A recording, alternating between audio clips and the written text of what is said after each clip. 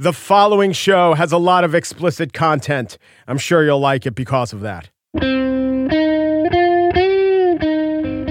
It's Monday, June 18th, 2018. From Slate, it's The Gist. I'm Mike Pesca.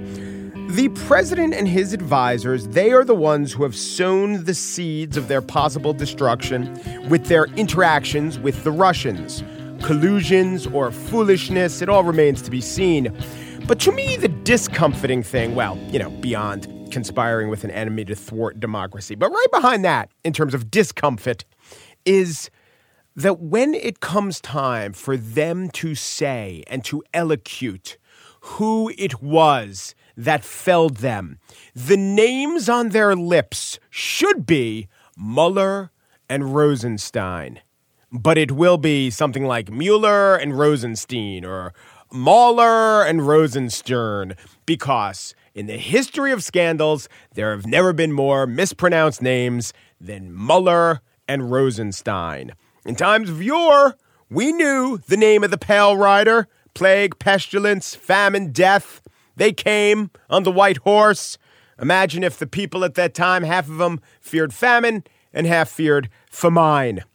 So now with this investigation, we have a new name to add to the pot, to the ranks of the unspeakable, or at least the poorly pronounced. He is the FBI agent Peter Strzok.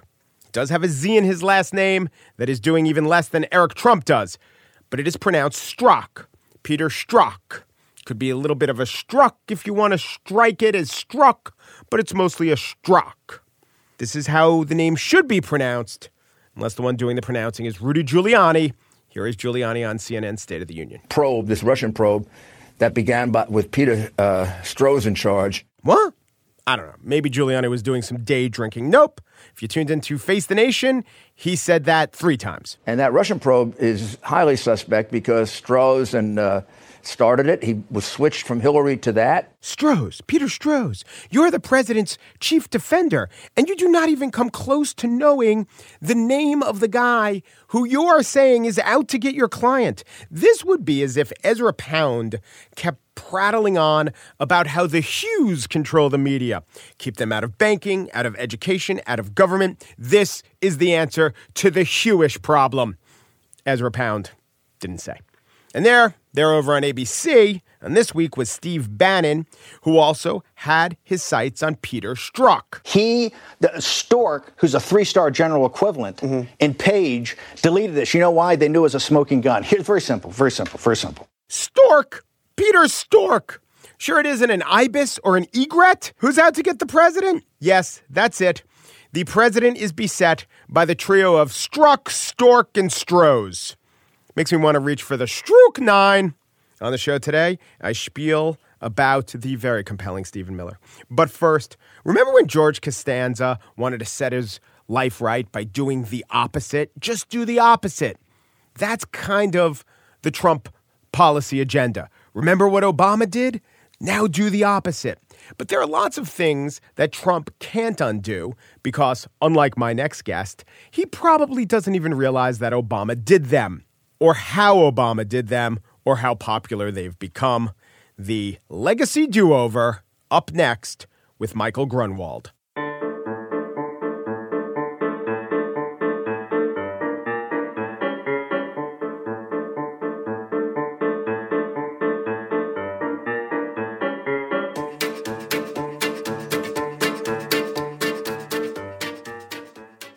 The Trump administration's policy vis-a-vis their predecessor has been, if they were for it, we're agin it, or in less 1840s gold prospector terms, well, I'll quote Jeffrey Goldberg writing in his publication, The Atlantic.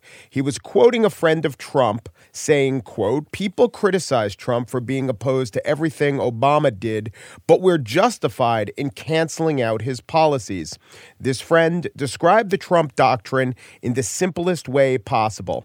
There's the Obama doctrine and the fuck Obama doctrine. He said, where the fuck Obama doctrine? Well, let's check in on just how much, in real, tangible, practical terms, the Trump agenda has fucked the Obama agenda. No one better to join me than Politico senior staff writer Michael Grunwald, because Michael Grunwald was on the show talking about an article that he wrote for Politico, Obama's hidden legacy. I want to check back in to see how much that legacy sustains. Hello, Michael. How are you? Hey, how you doing? I'm good. So on these huge items, like things like the Iran deal, healthcare or Obamacare, quite clearly President Trump has gone after the Obama agenda. But in other areas, we wanted to check in and see what the scorecard says. So let's say Dodd-Frank. There was recently an undoing of parts of Dodd-Frank. Was that an example of Trump undoing the Obama agenda? Well, I think it's an example of how quite a lot of the Obama agenda has turned out to be quite difficult to fuck, to use the Trump friend's phrase. Even the Iran deal and Obamacare. It turns out that getting things done in Washington is really hard. Obama and his people worked really hard over 8 years to do them. Mm-hmm. And it's just as hard to undo them. You know, the major thrust of Dodd-Frank is completely unchanged. It really just kind of whittles at the edges in ways that really don't matter very much to the most sweeping financial reform since the Depression. And in fact, from what I understand, a lot of Democrats were on board with the rewrite of Dodd-Frank that went through. Right, partly because it wasn't really a rewrite. I remember it had... Right, it wasn't a total rewrite, but what they did is they allowed smaller banks to, I guess, leverage themselves more. Slightly, it changed some of the sort of strict scrutiny for banks that had. It used to be that they had to have assets over a certain level. It sort of reduced that level slightly, but it doesn't change the major thrust of, Dodd-Frank requiring banks to hold more capital, requiring to have more stable, longer-term funding, more liquidity, less leverage. Those are still in place. And the changes in Dodd-Frank really don't affect it at all. It does sort of change some of the data collection, which some people say might make it slightly easier for certain mortgage companies to discriminate in certain situations. But, we're really talking about, at the margins, stuff that reasonable people can disagree about, and certainly not whole-scale, undoing of what really were extremely important and at the time kind of undersold financial reforms. Yeah, I love that phrase, by the way. Reasonable people could disagree. The only problem is there are no more reasonable people left. If there were reasonable people, I'm telling you, those guys could disagree. Well, it's always, it's good politics for certain people to make it sound like, hey, we at Trump is kicking ass and we're, repealing this big Obama legacy item. And it's also good politics for certain people to say, hey, look, our Democratic Party is caving into Wall Street and isn't this terrible? And, they won't stand up and fight for Trump. But if you just look at factually, this was a very modest tweak to Dodd-Frank, and it passed with bipartisan support. But the status quo of the Obama years is essentially in place. Yeah. Let's talk about, here's something I didn't even realize was going on, closing the diaper gap. And as you reported a year and a half ago, President Obama, not even through appropriation or not even through actually spending money, just kind of through the bully pulpit, but using the bully pulpit not to bully, got private businesses to donate something like $75 million diapers to nonprofits. And I checked in, Jet.com, which teamed with the Obama administration, is still doing this program. So that seems like the diaper gap seems like one legacy of Obama that Trump maybe even not thinking about. I think that's right. And I think there's plenty of stuff like that, sort of in the bowels of bureaucracy where Speaking of diapers, where Trump has shown very little interest in kind of getting his hands dirty and trying to make positive change. Or if you prefer, even negative change. Yeah. There's been, you look at his sort of deregulatory agenda, which has gotten a lot of attention. And people talk about, Scott Pruitt at the EPA, Tom Price at Health and Human Services before he got bounced. We spoke a little bit about Dodd-Frank, but there's certainly this sense that the Trump administration has been slashing regulations right and left. But it's just not true, because that takes a lot of work. They've proposed rulemakings. They've announced they don't like certain Obama regulations. And certainly there were some Obama regulations that hadn't taken effect yet that they were able to stop from taking effect.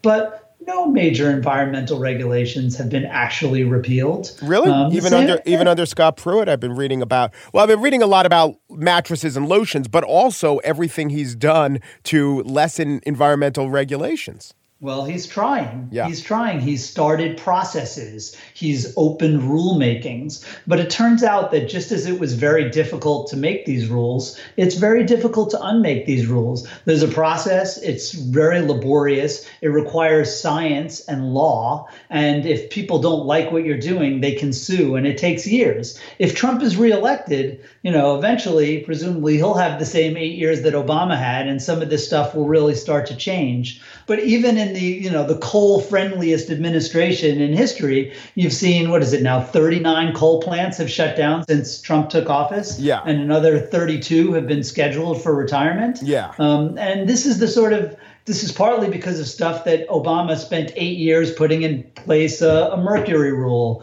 a soot rule, the Clean Power Plan, which is not in place because of the courts, not because of Trump, as well as, pushing clean energy through the stimulus, through his energy department. And these things, they take a while to bear fruit, but now you're starting to see it. So if Trump loses in 2.5 years and we get a Democratic president, presumably all those same rules and laws will start being paid attention to again. Now, what about international affairs? President has much more leeway internationally. That's true. That's true. And certainly, I wouldn't want to claim that this is my area of expertise, but you can already see, for example, in my neck of the woods, I was in Cuba right when Trump was coming out with his new Cuba rules, which once again were, way less than advertised. He really did not completely overturn everything Obama did, but tourism from Americans to Cuba has plummeted, and you can really attribute that directly to Trump. Now, in some areas, for instance, the Paris Climate Agreement, which Trump got a lot of press where he stuck his middle finger up to the world and announced that we were going to be the only country in the world that wasn't going to abide by Paris. Well, in fact, we don't pull out until November 2020. So if the next president wants to be in Paris, we're going to be in Paris. Now, there's one thing that I've been thinking about a lot, the consequences of policy. And as I read your Obama Hidden Legacy article, I was thinking to myself, there must be millions of people who are benefiting from this. And maybe, with poor people who need diapers, maybe they're overwhelmingly Democratic voters anyway, although, I'm sure not totally. And so maybe it's priced in. But at some point, don't the actual beneficiaries or the actual losers in terms of policy decisions show up in terms of voting and popularity? I don't know. It doesn't seem like the cause and effect, we've helped improve the lives of millions of people, or we're now having policies that hurt the lives of millions of people. Seems to be a huge gap between, and therefore we think the president's doing his job well, or we credit the president for having done his job well or poorly. Well, I may not be the right person to ask about this because, look, I always thought of myself as like a policy reporter. I write about policy, and I thought about things the way you did. Look, Obama, he was in office for 8 years, and people can like him or not, but he inherited we were losing 800,000 jobs a year. And when he left, we were gaining 200,000 jobs a year. And we had added overall, 15 million jobs. Crime was decreasing, but Republicans and Trump ran around saying crime was out of control. Teen pregnancy was the lowest ever, and yet it was, a national crisis. And so it really did feel like policy didn't matter at all. you have a president who's turned presidenting into such a kind of theatrical game. He's doing stuff that violates so many norms, that's so egregious. He's paying off porn stars. His charity's a scam, calling people names. He's attacking Republicans. He's attacking Democrats. And sort of everybody's got an opinion about it.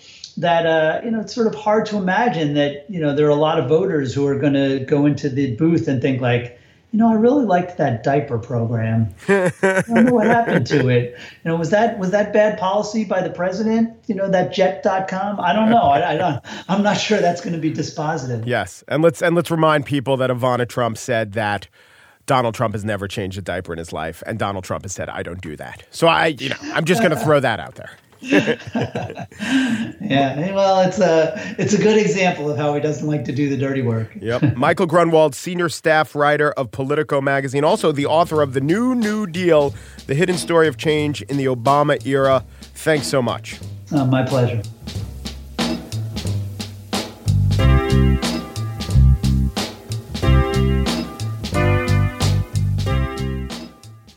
And now the spiel. Stephen Miller, White House counsel, intellectual architect of the child separation at the border policy.